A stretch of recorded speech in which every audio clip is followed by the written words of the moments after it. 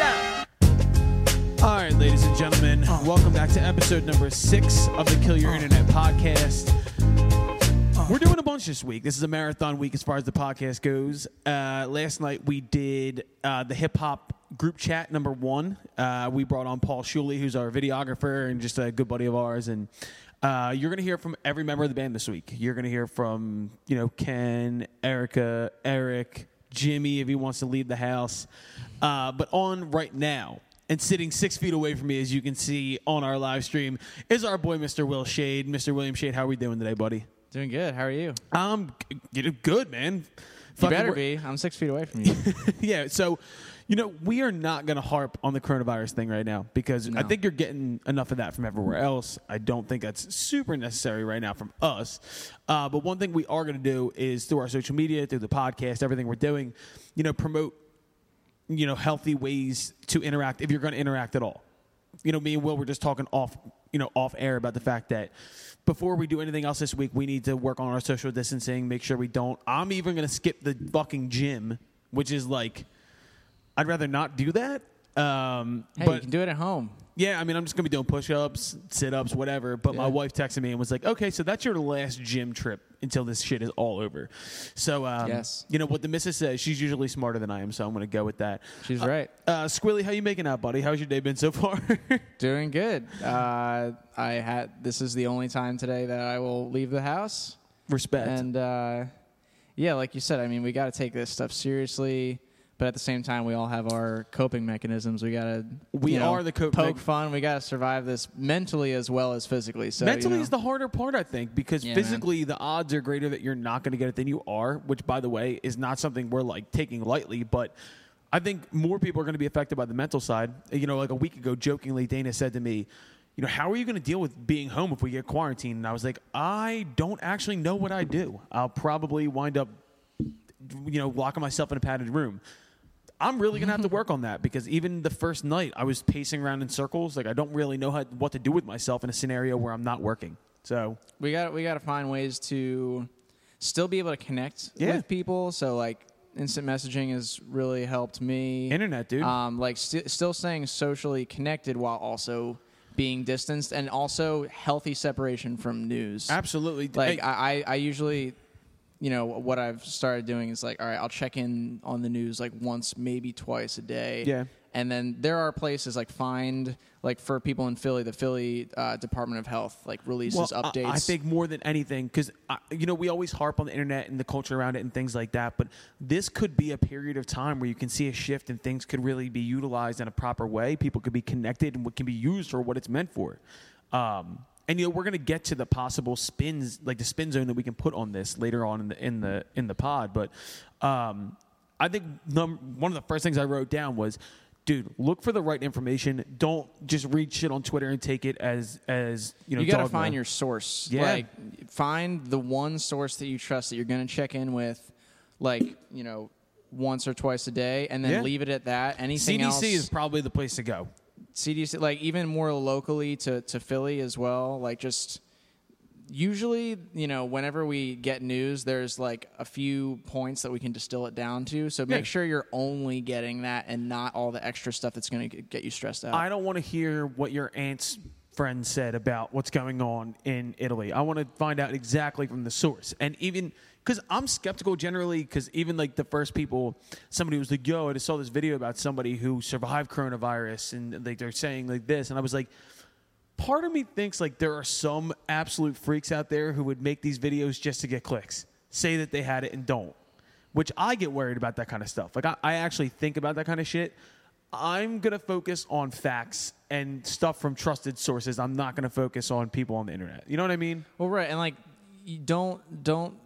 one of the important things is that, you hear things about things closing, all non-essential businesses are shutting down in Philly at 5 p.m. today. A lot of people are going to hear these just very broad brush directives from very high up officials. The important thing is that this, it's really easy to look at that and say, that's an overreaction, or I was that person. This is, but the important part is that we hope, if this whole like solving this virus Yep. through public health measures as opposed to like a vaccine, if this is successful, then it will be looked back on. We hope that people look back on it and say that it was excessive, because Everything, that yeah. means that it will have worked. William, this is why I'm happy you're on, and I've been waiting for this podcast between me and you for a month now, because we've only been doing this for a month, and I really feel like we're taking great strides in it, the podcast. But there's a lot of times that after studio sessions or something like that, it always comes down, I feel like me, you, and Erica, and we have these like kind of deeper, expansive conversations about things, and I like it because sometimes me and you tend to be on different sides on things, but it's always a very respectful conversation, and I always feel like I learned something out of it.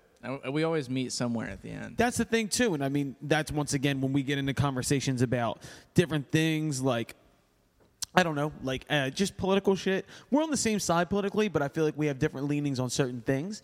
But at the end of the day, in interpersonal conversation, as opposed to, you know, fighting over blogs and fighting over Twitter, me and you always seem to come to a conclusion where we understand the other person's side. We might not even budge, but we wind up understanding the other person's side. Well, I think that's more common when you're talking to someone in person. Absolutely. Like when you're talking to someone on a social media site or on a blog posting or anything where there's no a repercussions. Screen between you, you're never going to get to the other person. What does Meek call those, Twitter fingers? No, I'm sorry. Drake called that about me. He got Twitter fingers, man.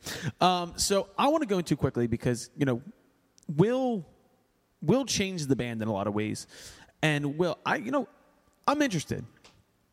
Like, I know enough about you now, but I feel like to other people who might be fans of the band, Will's our saxophone player. But Will's a pretty deep dude. So, Will, where are you from? You know, and I mean, my biggest question is, how many fucking things do you work on right now? Well, all right. So where I'm from? I'm from Haddon Heights, New Jersey. Shout out to NJ. It is in Camden County, New Jersey, about 20 minutes outside of Philly, right on the other side of the bridge. In terms of my trajectory, I guess, you know, went to high school in Philly, went to St. Joe's Prep. Go Prep. Boo! Then ended up at Drexel. Okay. And now I'm here. And I'm working on a lot of things. I've got another band, Darla, instrumental funk group. We've been going strong for about 6 years now. How about Corey Wong? Yeah, just occasionally. Off and on, I get called to play saxophone for Corey Wong. I've actually got a show coming up. Well, maybe. You know, we'll see. Yeah, Same, you know, everything is a we see right now. Yeah. So, you know, stay tuned anyway. But that, you know, a lot of projects. This like sort of, you know, indie rock group called Were We. That shit is so tight. Super recently. Yeah. That's what Shane that one too, actually right? gets to play keys on. Shane's in that one. So Shane is our touring keys player, who's also Erica's boyfriend. And Will are doing a band called Were We, right? Were We, yeah. Who's the 80s, our friend 80s-ish type group you're with? I've been playing recently with this band called Retroglyphs. That's it does what it is. synthwave music. Synthwave. Frank Cervantes. They're tight, though. Fellow prepper. Oh, super tight. Yeah. Love playing with those guys. That's been probably the most recent project. But just like trying to network as much as possible. You know, like a couple of years ago, my New Year's resolution was to make it out to as many jam sessions as I possibly could. I think you followed through on that. I mean, I've been just trying to meet as many people as possible, make as much music as possible. I think you followed through on that. And so kind of a question that I asked Wendy when she came on, and I mean, this is like kind of an interview in a way because we know each other really well. We spent a lot of time together. What was the first time you remember thinking to yourself, holy shit, like, I think I'm going to do music. Like, when you were a kid, you heard something and you were just like, yo, this is like, because you've been playing the saxophone for how long? Just music in general. Fourth grade, so like 15 years. Yeah, so I was around the same time when I started playing guitar. I was 8 when I started playing drums. I was 9 when I started playing guitar. Yeah.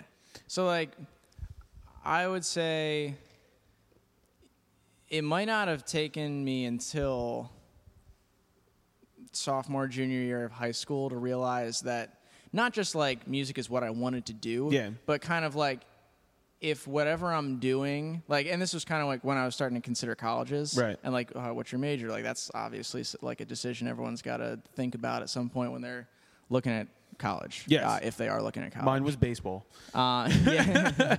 So basically, when I was trying to make that decision, I was like, okay, whatever I'm doing, if it doesn't involve music, then I'm not going to be happy. Yeah, I'm probably wasting my time. Right. You know what I And mean?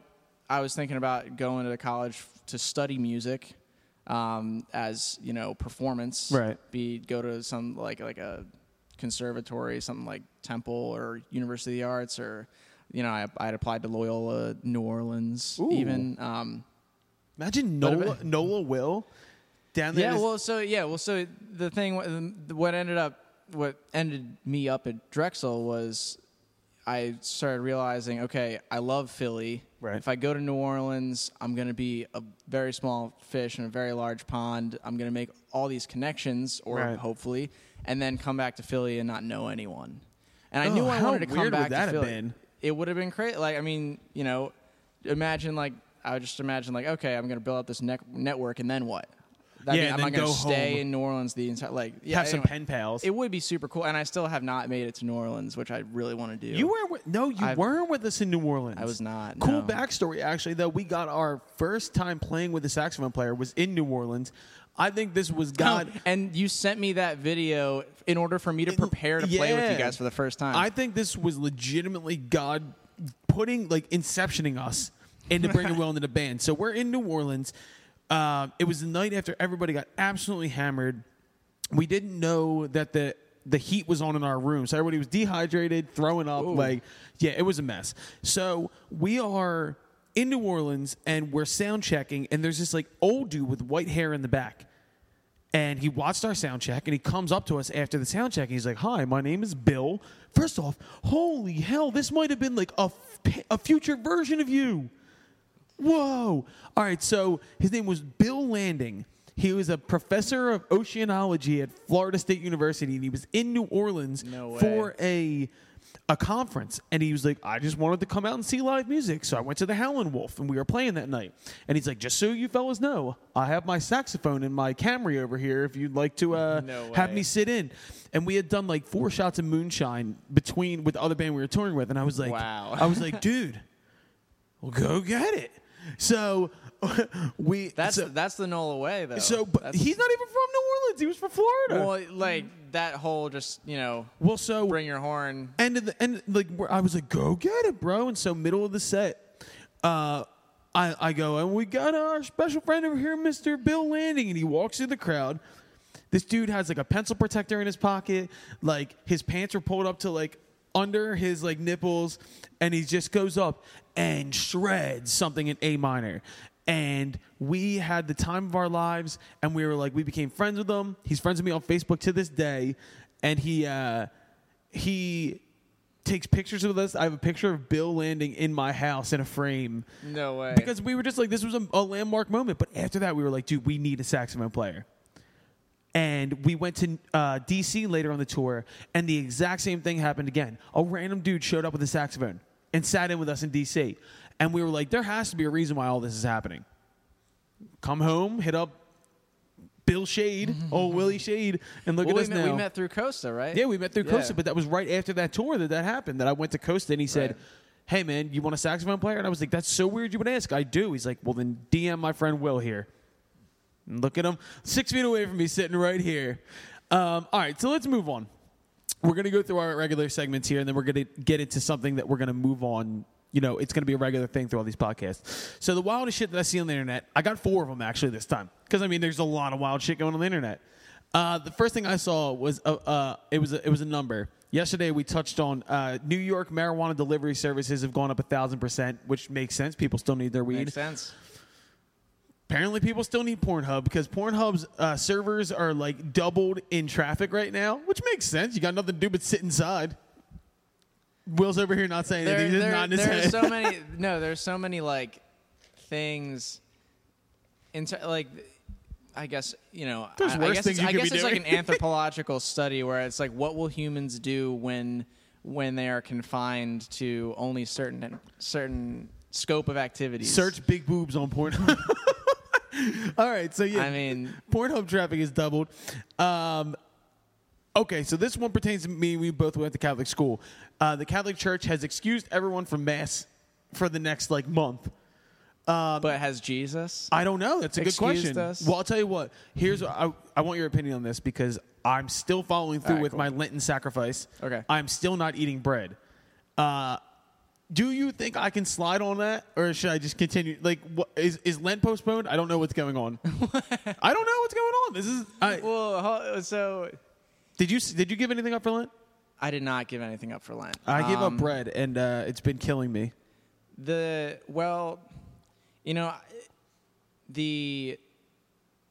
Catholic in me, which says no. Well, no. Here's what it is. It's your religious life is your religious life. Absolutely. Your relationship is your it's all you. So it's really about holding yourself to a certain standard, and if you feel, it's kind of like how you approach any sort of work ethic. Yeah. Where it's like, if you do everything you can possibly do, can you help it? You know what I'm going to do? I'm just going to eat tortillas. I think they don't count. I don't count them. I only count actual breads and hoagies, and I'm like a hoagie fiend. So this is well, tough. it's like, for the time being, grocery stores are still open. Yeah. We're still. I don't think they're going anywhere. Yeah, no, they can't. No. That would be dude. horrendous. Shouts out to the people working at grocery stores right now because you guys are real ones. I haven't seen any outrageous shit yet. Like I didn't go there and get tackled. And I actually had a really good experience to where I couldn't find a cart or a hand cart. Yeah. And some dude actually ran over to me while I had my groceries in my arms, and he just held the thing and he said, "Gotta look out for each other." And I was that's nice. I was like, there might be some sort of, once again, you talk about anthropology, like the study of human beings, sociology. This might be some sort of giant experiment where we wind up actually finding more out about each other. I think regardless, I was just talking to my friend about this. We're gonna be appreciative of a lot more things in our lives 100%. after this is all over. Agreed. And kindness to strangers is definitely one of them. I'm all about that. And also just our own friendships. We don't have to be 6 feet apart right now, but yeah, we could be hugging each other right now. Yeah, and I'm gonna appreciate it later. Yeah, when this is all over, me and Will are doing a podcast while we're doing a prom pose where we're just spooning each other. All right, third thing. Me and Will were just talking about this. All these videos going around Twitter of people on Italian balconies, singing songs, which is cool. The original videos are cool. But Will didn't realize that some of these are fake, that people were dubbing songs over them. Really? Yeah. So Will was not aware of what Stan accounts are. Stan accounts are if you ever go on a Twitter thread and then it'll be a conversation about the NFL or politics, and then randomly there's a K-pop video that somebody just randomly puts in there. You never see these? Just complete non sequitur. Has nothing to do with anything. But they're just things. And it's just people who are overly, what a stand is. A stand is it's a reference to the song by Eminem. Tears not gone, I'm wondering why I got out of bed at all. And the character's name is Stan. Yeah. And Stan are super fans. And people are right. I know the phrase I stand for. Right. I stand that. So or Katy Perry fell for it, and somebody dubbed over that it was people on Italian balconies singing Fireworks by Katy Perry, and it wasn't really that. Oh, gotcha. And she retweeted it, was I have the best fans in the world, and everybody was dude, you're a moron. That's not really happening. So people are even finding ways to mess up something beautiful like that.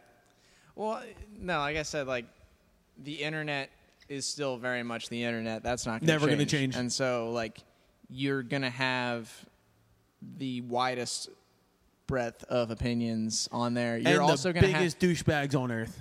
Right, and that will stay the way it is, but also honestly, in my personal opinion, I'm seeing a lot of really good memes. They're very funny. God.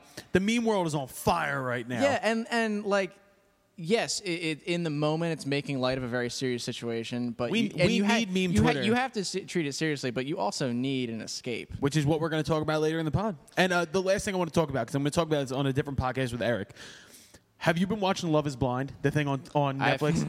Dude, that's funny. I finished it. So did I. Oh, okay. Then me and you were going to talk about it because nobody else is going to have watched this. So another podcast. I wish I hadn't watched it yet, so I could watch it now. Oh my of god! All the time that if they have a second season in the kitty, they should just drop it now because I need it.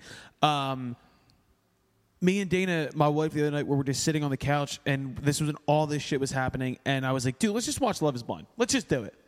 And the first episode, I was like, what in the flying fuck is this? And then the best thing that I saw, all right, so we'll talk first episode. I actually had to look this up. So there's like all these dudes and all these girls, right? And if you're not familiar, they're separated by walls, and they have to fall in love with each other and get engaged without ever having seen each other. But there's these two dudes, or three dudes, that just never fucking showed up after the first episode. All right. Well, there was the one dude, I forget his name. Rory was his name. Yes, he was like the house therapist. He was the emotional support for all of the guys who were actually forming relationships. But he never actually wound up being in the show at all.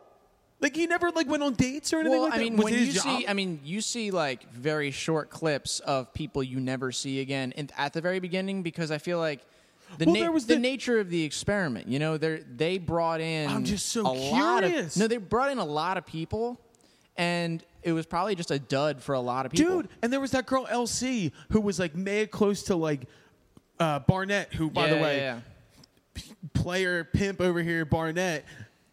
I'll get into that. Problems. Problems. But LC was like mad close to getting engaged to this dude, and then all of a sudden she was never on the show again. But the two dudes that I was curious about, one was the dude who's like, I'm 5'4", and I hope I can find a short girl who loves me. So he drops that. He drops his like biggest insecurities in the world. Not only that, he also just blew up the virgin guy. Do you remember the 5'4" guy goes, hey, is anybody here a virgin? And the one dude, like the banker guy who just looked like an ultimate Chad, raises his hand.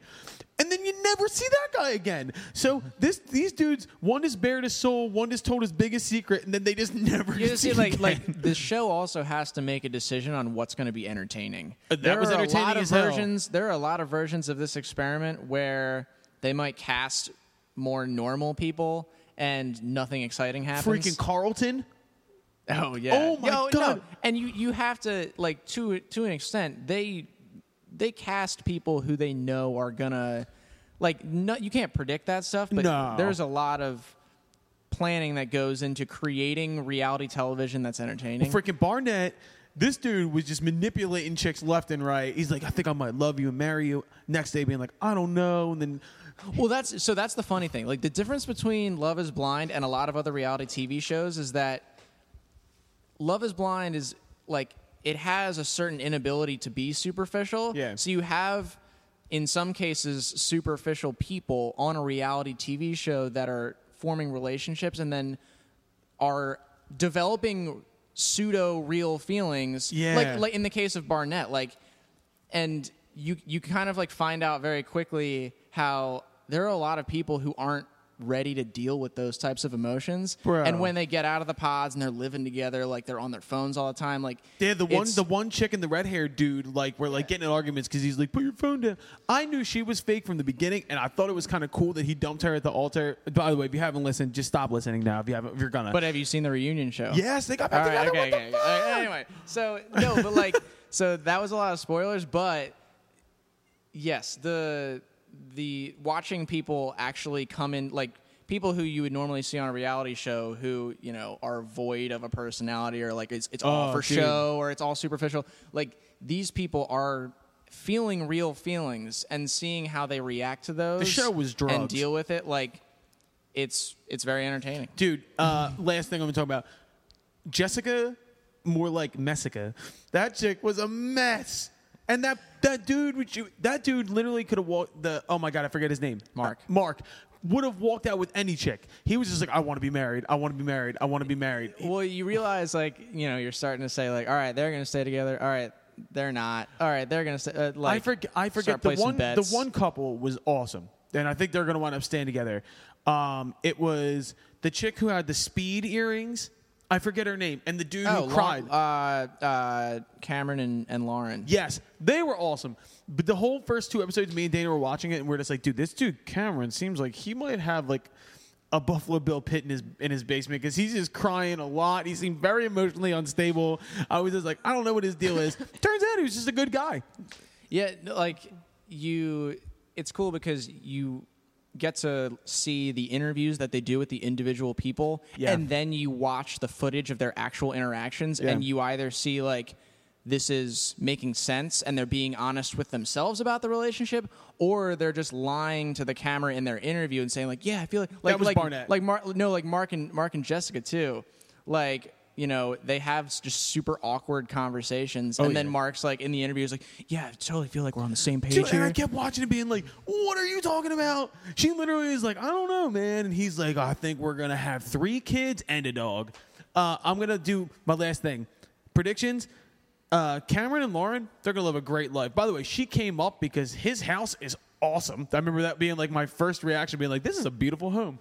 And the other thing, Barnett, and I forget the girl's name. Amber. They're going to wind up living I'm in too good at this. Dude, I was going to say, Will, you're on top of shit.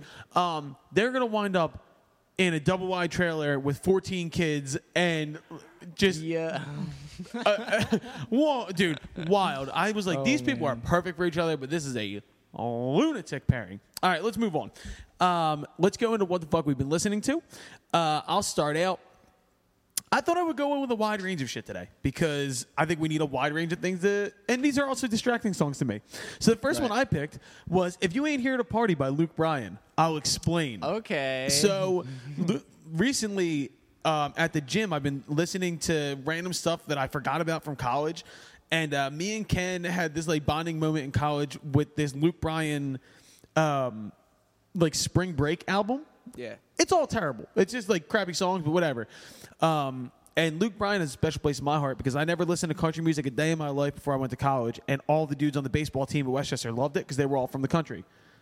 So I'm the only kid from Philly on the team, and I was like, yo, turn this trash off. And they're like, just give it a chance, man. And I did, and now I love it. So no, yeah, I mean, especially since music has such an ability to put you in a specific place, a specific time when you listen to it. We had a long conversation with Paul about that last night. It doesn't matter what it is as long as it evokes like a certain sense of nostalgia for you. We'll go to your first song. What sort of sense of nostalgia do you got, Will? All right, so the first tune I've been listening to a lot recently is this song by this group called Jazz Spastics. Ooh.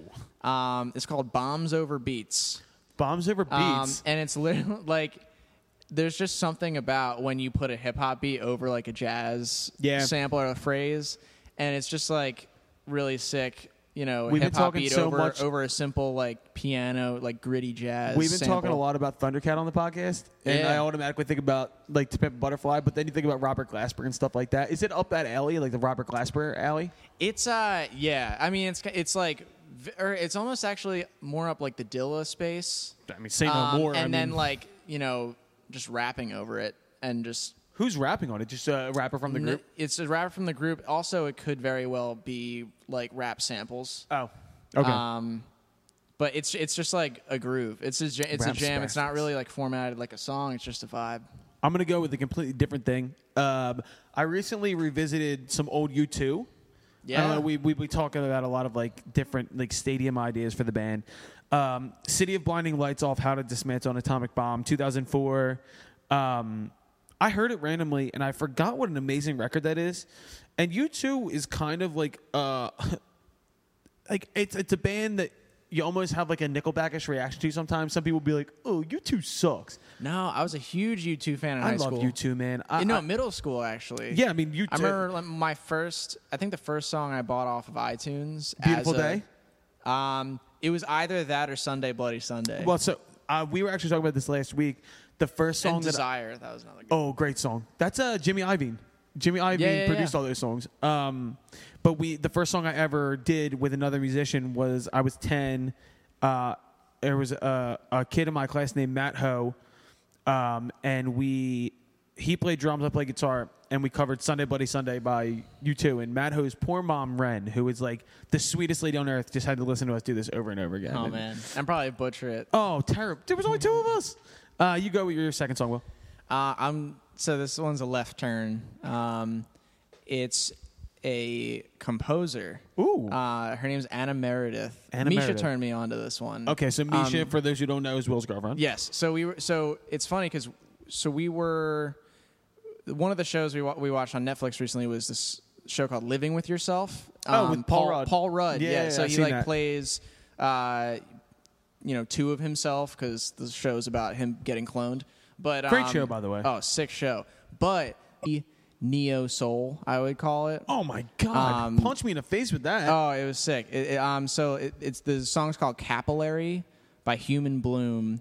We're gonna put these all on our Spotify playlist too. Oh yeah. So like it's a really cool mix of like really smooth and super tight vocals over a wide range of, Would soulful, you say like keys and like hip hop beats, but like smooth keys. They go into like some cool synth stuff. Is it like but a also, smoother, like a more soulful Tame Impala kind of a vibe? It's not as heavily.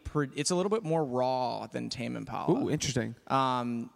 It's you can definitely feel the like you're in the room with the recording, but then it takes you elsewhere. Like it has a lot of palettes, but I really like it because it's like basically most every musical element that's produced is very in the most raw sense coming to you, like the vocals, the keys, the drums. Well, like everybody's less produced than Tame Impala because Kevin Parker's on a different planet. No, that dude's a genius. All right, so we're gonna move past what the fuck we've been listening to. Like I said, we're gonna put that on our Spotify playlist.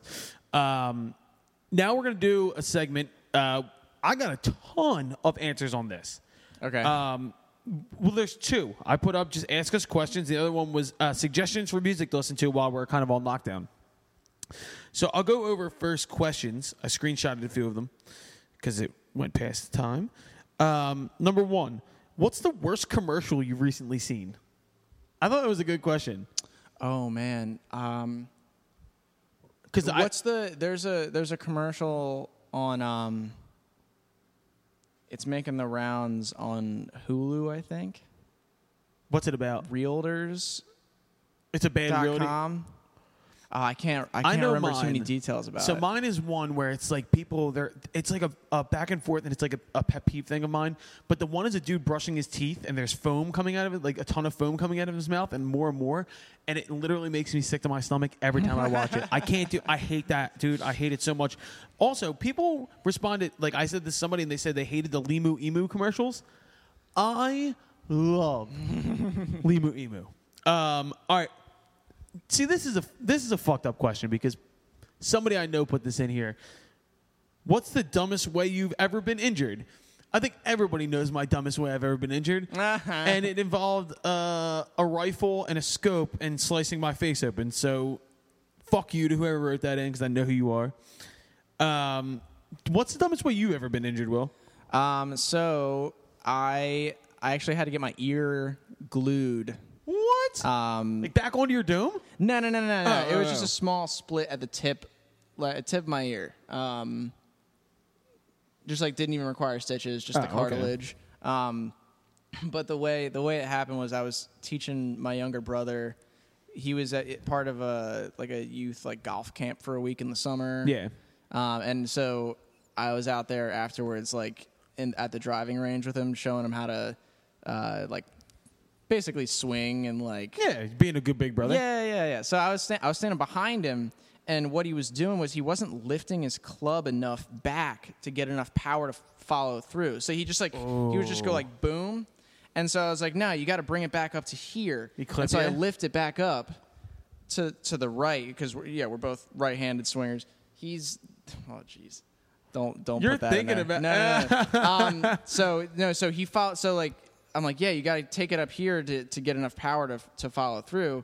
And so he takes that and then does a full swing. Oh. And then it comes right back around to the other side and hits me in the side of the head right on the ear. That is a pretty dumb way to get injured. And it was seeing stars, all that good stuff. Had to get a CAT scan or whatever. I got one final question here that I can't really answer because I think it's too close to home. But it's what's the worst smelling city you've ever been to on tour? Does Philly count? Is our own hometown count? Well, see, you know what? I actually New York City. I mean, New York. I mean, because I've been there on those nights where the curbs are just New York piled when it's with hot out. Mountains of trash. We were in New Orleans the week after Mardi Gras. Oh, that'll take it. Yeah, but I mean, I don't want to. They all smell beautiful to me. So those are our questions. The other thing, just a couple things I put out to the fans. give me music that we should check out. So I'm going to list a couple bands, shout them out. I got a lot of people saying the new Niall Horan record, the guy from One Direction, which I like him. Oh, okay. I recently saw Harry Styles' Tiny Desk. And we got Harry Styles in there too. I love that record. And shouts out to Peter Gabriel for letting him cut the record at his studio. I'm a huge Peter Gabriel fan.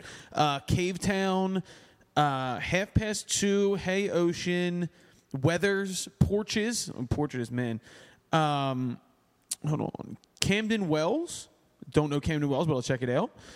Sleep House, they're a Philly band. Reigns, The Breakup Plans, Arms Akimbo, The Happy Fits. Somebody told us to listen to the new single from The Killers, which I did, which I really do like. I'm a huge Killers fan. Oh, I got to check that out. Then we got a couple more. Queen. We all listen to Queen. But shouts out. Harry Styles, Elton John, Billy Joel, Deal Casino, our boys, which I have been listening to a ton of Deal Casino. It was a good show in D.C. 1975, The Struts, Sam Fender. I've never gotten into Sam Fender because I can't get past the fact that his name is Sam Fender. Like, I feel like that's like, I don't know. But apparently he's pretty good. And then Automatic sponsorship deal. So get a lot of like responses, and I love that. Nice. So thank you, Internet. Thank you, Internet. Everybody who's working out there. So the main thing we want to get to with all these like kind of like mid-crisis sessions we're doing here, let's think of ways to distract ourselves. And I'm giving each of the guests that we have on. Yeah, exactly. That's what my brain is like. And so we're kind of doing coronavirus like survival kit in a weird way, just things that people wouldn't expect, like what would distract us, like what is our thing. So I gave Will 2. So I gave Will. Because, I mean, we're apparently delivery's still open, and a lot of restaurants are shut down. So your 3 basically like desert island fast food spots, because we're going to be eating a lot of that, I believe. Yeah, so here's I went on a huge grocery trip recently. So did I. So did everybody. Really trying not to, I really, like, the restaurant industry obviously hurting real bad. I'm just trying to make as much food as I'm going to eat. Or make as much food as possible for myself to eat. But fast food restaurants if I was limited to only eating at fast food restaurants, does Wawa count? Yeah, Wawa counts. All right, well then definitely Wawa. So Wawa's number one for you. That offers, I feel like, the widest range of nutritional. Now, if you're not from Philadelphia or the surrounding areas, or Florida randomly, they have them in Florida. Wawa is like a super gas station, but it's also like a deli. It used to not be a gas station. Yeah, it's just a convenience like a deli. Store. Yeah, deli. Royal Farms, Sheetz. Those are I guess the Mapco, most comparable. Yeah, but they're not, Quick Check. though. Yeah, exactly. But like, above average, like better than you would expect hoagies. I didn't put Wawa down, but I should have. I'm going to go to my number 1. I went Taco Bell. I think Taco Bell is the best. See, I'm not a big fast food guy. Like I eat pretty healthy, but if I'm going to go get fast food, I'm getting Taco Bell. I love Mexican food, and I've long said that Mexican food is the best food because even bad Mexican food is great. Yeah. So, and you can also. One of the realest tweets I ever saw was everybody wants to hate on Taco Bell but talk about how good Qdoba and Chipotle are. But who was there for you when you had no money? Who was there for you where you can get 9 items on a menu for $10 and be full? Taco Bell. And also, if we're all going to buy so much toilet paper, why not use Taco Bell? Because that's what it's there for, bro. Go to your number 2. So Wawa's number 1. My number 2 probably Wendy's. Another W. Wendy's. Dude, Wendy's is the best burger spot. Yeah, and I like the crispy chicken. I guess like the 4 for $4 is a good 4 for $4 is a lifesaver. Yeah, you get like a smattering of everything. I picked up Dana and her friends from the bar one night like 2 months ago, and they were all hammered. And they were like, go to Wendy's, go to the drive-thru. Mm-hmm. And her friend Carly was in the back and was like, Get me, like sweet and sour sauce, please. What? And I got like 50 packets of this like sweet and sour sauce, and the dude basically like threw them at me. And like I did not know Wendy's. Last week, I was cleaning out my car and found 2 of them underneath my seat. No, but Wendy's is I think that is like the square burgers, man. They're fresh. Yeah, and the ability to swap out a drink for a Frosty is Baller. So clutch. Number 2 for me is a childhood special of mine. Popeyes. Popeyes Yeah, chicken. all right. Dude, so we were at Popeyes house. We were not a KFC house. My dad got Popeyes like every week. So to me, Popeyes got popping this year with the chicken sandwich. But to me, Popeyes spicy fried chicken, their fries are unbelievable. And I think we're all going to need something to knock us out at a certain point in this, like just like put us to sleep. And I think Popeyes is the ultimate sleep food. And for some reason, I just don't see Popeyes closing. So Popeyes is my number 2. Goody number 3. I feel like I just need the occasional pizza in my life. And so, hell yeah. you know, Domino's is... Oh, that's your pizza spot. Like you're like, because we're not going like corner spots, right? You're talking like... Well, we're talking about fast food, so Yeah. like chains, I guess. You know, I mean, I was actually also going to say, like, if we're going outside of our own geographical area, we got to talk about Bojangles and Zaxby's and Cookout. Bojangles is that shit. Yeah, and Cookout too. You know, like never the had Hush Cookout. Puppies. They got like I love 30 Hush Puppies. different flavors of milkshakes. Well, I mean, then we could talk In-N-Out if you wanted to, because In-N-Out's West Coast. True. You know, I'm out here balling, just going to the West Coast. Dude, when I went to LA, I ate In-N-Out twice in 3 days, and I'm not proud of it, but it was delicious. Yeah. My last one, so I'm kind of cheating here. My favorite food on earth are wings. I love wings. True. I guess I'll name Wingstop because it's the only fast food joint I know that specializes in wings, but I will take any corner store wings. I don't care. Dude, I'll go to like even like some Chinese restaurants down in neighborhoods have great wings. You got it. In DC, you can get it with mumbo sauce. Bro, wait, the spot around the corner from the studio that does like the Korean barbecue sauce wings. Have you ever had them when we're there? They're super spicy. Oh, No. man. Wings are my favorite. So anywhere that carries wings. Wings are up there. So in totality, we have Wawa, Taco Bell, Popeyes. What was your second? Oh, Wendy's. Wendy's. You said your fourth was... No, my third one was probably like... wait, what did I say? Your third one Oh, was Domino's. Domino's. Yeah. And then I went anywhere with wings, so I picked wings. Shout out to Rick Ross for creating Wingstop. All right, so our second portion of the coronavirus like escape kit, our little... I picked Will because this is a tough one. I wanted to like save this for the right person, but I went albums. So think of your desert island albums. And to me, I thought about it in the perspective of like things that I will listen to over and over again, my favorite albums, but more than anything, things that'll just kind of keep my attention and take me away. Two of mine you've already mentioned No in this shit. podcast, believe it or not. All right, well, I'll start then because I think I'll let you because I let you start last time. Yeah. My first is my favorite album of the last 10 years. It's something me and you definitely bonded over. Malibu by Anderson .Paak. Oh, yeah. Yeah. Malibu, front to back, is a masterpiece. I think it was just like this like landmark moment for me to kind of like listen to someone just go and do their own thing. But more than anything, the interludes and things like that really put you in the space of the album. And even the features that he had on it. He had Talib Kweli, Schoolboy Q, Rhapsody, like just unbelievable features. Malibu would be my number one Survival Guy record. So what's your number one?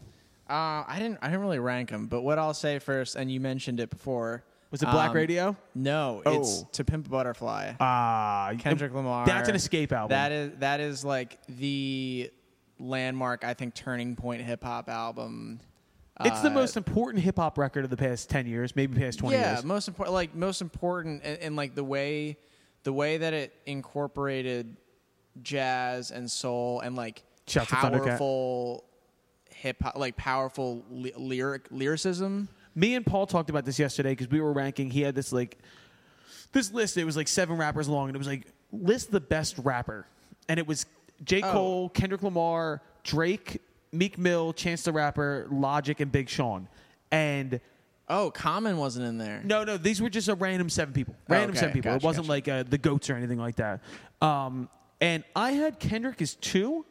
We were just saying like off bars, not body of work or anything like that. Your number one was Cole. J. Cole, yeah. I think Cole can rap around anybody, but I did say that in the context of like a Mount Rushmore later on down the line when they're talking about the greatest of all time, there's nobody currently doing it who has the opportunity to get on one more than Kendrick. Well, here's the thing, like, and you're talking about best rappers. I'm saying that To Pimp a Butterfly, like Kendrick Lamar cannot just be reduced to his And I agree with lyricism that and 100%. rapping. Like Which the makes him an production all-time value, great. the musicianship. Like you mentioned Thundercat, you mentioned like Robert Glasper's on that album, Yeah. Kamasi Washington's on that Unbelievable. album, Sput Cigarette's on that album. Like it's George Clinton's on that album, isn't he? Yeah, he is. He's on Wesley's He Theory. opens it up. Yeah. Like basically that album is such an amazing snapshot of that music scene, like And of, just of music in general, and well, especially at like the time, like, African American music and what it means to America and what it means to I don't know, our culture as a whole, but just a snapshot of like the history of American, like African American music. It's unbelievable that someone in today's day and age could get all these legends and the people that have shaped the music that we've loved for so long together, and that's what makes Kendrick a GOAT. Oh yeah. Like, and I know me and you have had this conversation many times about the impact of that. And you're And what year was it? 2013? 2013, 2012? No, because 2012 was 2012 was his day. It Good was Kid, Mad either City. 20. No, it was either 2013 or 2014 because I remember my album on repeat up until then was Black Messiah by D'Angelo. Oh my God! Still one of my. Once Butterfly came out, I fully converted to that. Let me see real quick. To Pimp Butterfly was 2015. I thought 2015? we were. Wow, Yeah, okay. There was a 3-year gap between Good Kid, Mad City and To Pimp a Butterfly. Gotcha. All right, so damn good pick, Will. Yeah. By the way, to anybody out there listening who's a music nerd, don't think we don't know what the fuck we're talking about because we do. My number 2 was my favorite album of last year. And just someone who I idolize and I think I've taken a lot from was Gary Clark Jr. This Land, which, by the way, when I first heard the record, I didn't fall in love with it right away. But this is, once again, a record that puts me in a certain place, and I really appreciate the way Gary incorporates more than just what's expected of him. He doesn't keep doing the same thing over and over again. He really incorporated synths on this, and he started to sing more in a falsetto and do kind of lean not even as much in a blues way as like he has Princey moments on this record, which I say that in the highest regard. Yeah. He sings a lot of falsetto. He's using horns, and he's stepping out, and he's not a one-trick pony. And I think people kind of backed him into a corner on that. You're right. And he fucking came out swinging. This Land is a voice in the the Trump administration era that was something that a lot of people felt, but this man literally came out and said, I'm America's son. Fuck you.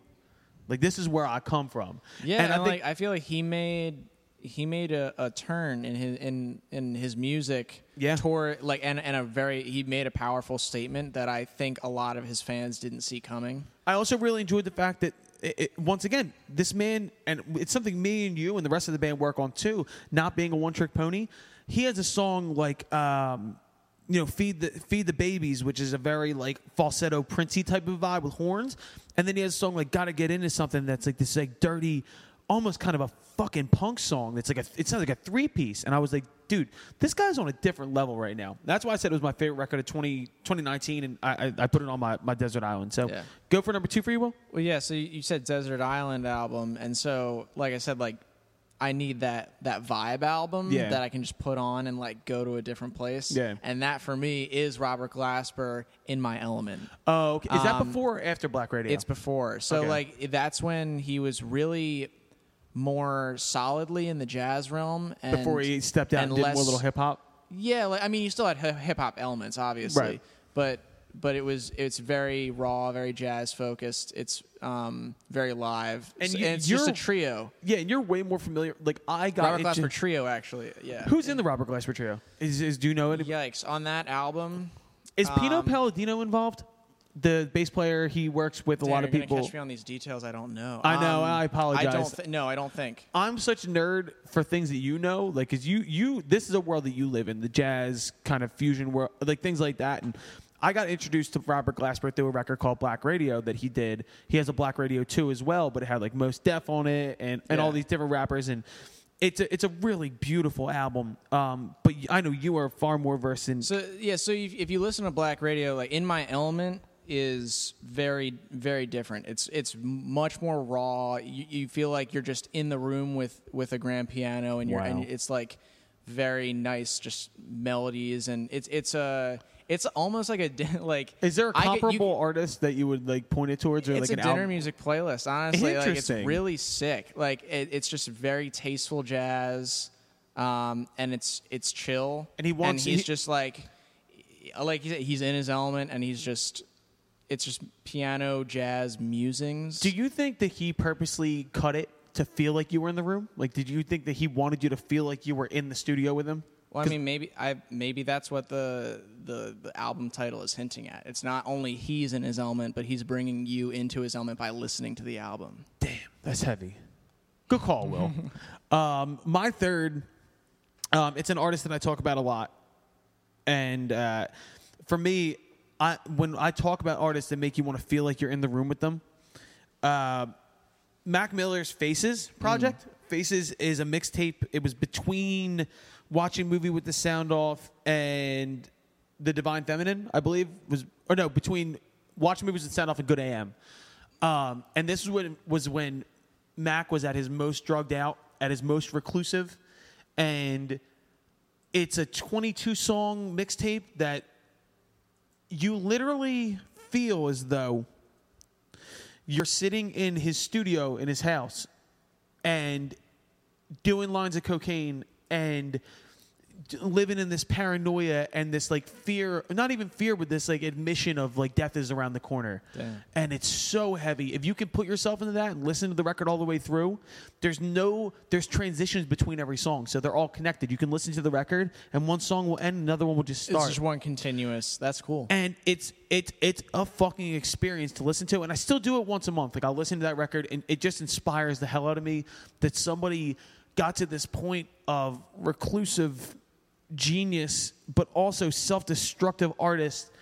And I don't even envy. I don't know if I envy it, but I admire it. I admire the fact that somebody was that honest with me on a record, and so that's why I put that on there. Yeah, very cool.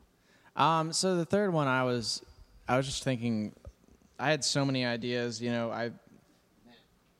So I was thinking, I feel like I need a. Like I was thinking about Jacob Collier is an artist that I admire a lot. Yeah. But I feel like the desert island aspect of it changes a lot of things. Right. And I can get really cerebral with In My Element and just like think about stuff, or I can just admire incredible production. In To Pimp a Butterfly, I feel like I need that like catchy pop album. Oh yeah, I always need that. And so like. For my third album, I'm thinking like, man, like songs about Jane. Oh my god, that's a Desert Island album, dude. I mean, like close second, Monkey Business. Who's Monkey Business? Black Eyed Peas. Oh, okay. Wow, you're really going pop. Yeah, and also, this isn't really pop, more pop in the term of like how it feels. Jukebox the Ghost. Really cool band. Three-piece. So just like really like. Nice, catchy, earworms. Feel good. Yeah, like and it's gonna like I think I know uplift your mood. I think I know every word to songs about Jane. This is Maroon 5 if you're not it's their first record.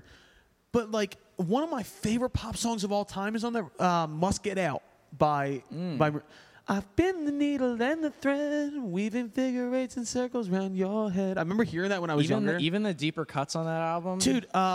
Tangled is that's a beautiful work of musical art. Like, but it's jazzy and funky, and then it has bigger rock moments and things like that. And right, fuck, that's a great record. Well, you're fucking great. Cheers. I'm going to cheers you from across the room, dude. Speaking of cheers, this podcast is sponsored by Two Robbers Hard Seltzer. Philly Original, 5.2% alcohol. Comes in a bunch of flavors. Will, you know it's going to be a hot boy summer. Got to get that. Got to be looking right. After all this shit blows over, get on the beach. You don't want to be the dude who spent their entire time just not doing anything. If you're going to be drinking, this is very important, actually. Support local Philly businesses if you are in the city. Support your local businesses around, because people are working on thin-ass margins. Oh, yeah. Support Two Robbers. Support our people. Get that nice, crisp seltz. Oh, seltzies, dude. Will's a big seltz guy. Oh, yeah. Whether it has booze in it or not. Big seltz guy. Last thing I want to bring up, and we're going to make this quick. Will, do you see any, because the art community right now is suffering in a weird way because we're all kind of unaware of what's going on. We're all pushing shows back. We're all pushing releases back. The industry's kind of panicking. Yep. Do you see anything that could come positive out of this? So in terms of positivity, I feel like for specifically the music industry, I don't know if it's really anything different than us as a human race. I think we're going to come out on the other side of this being a lot more appreciative of our relationships, being able to enjoy those relationships Agreed. without fear.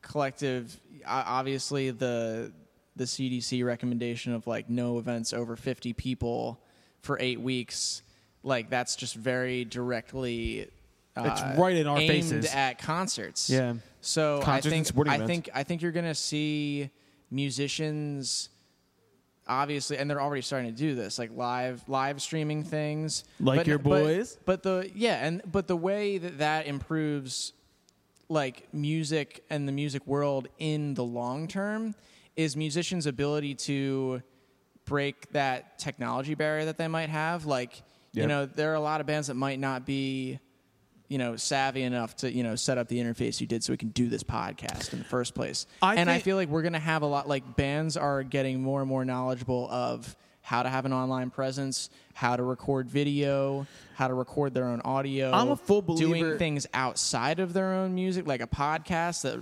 is very tangential to a band's operations. Like, I think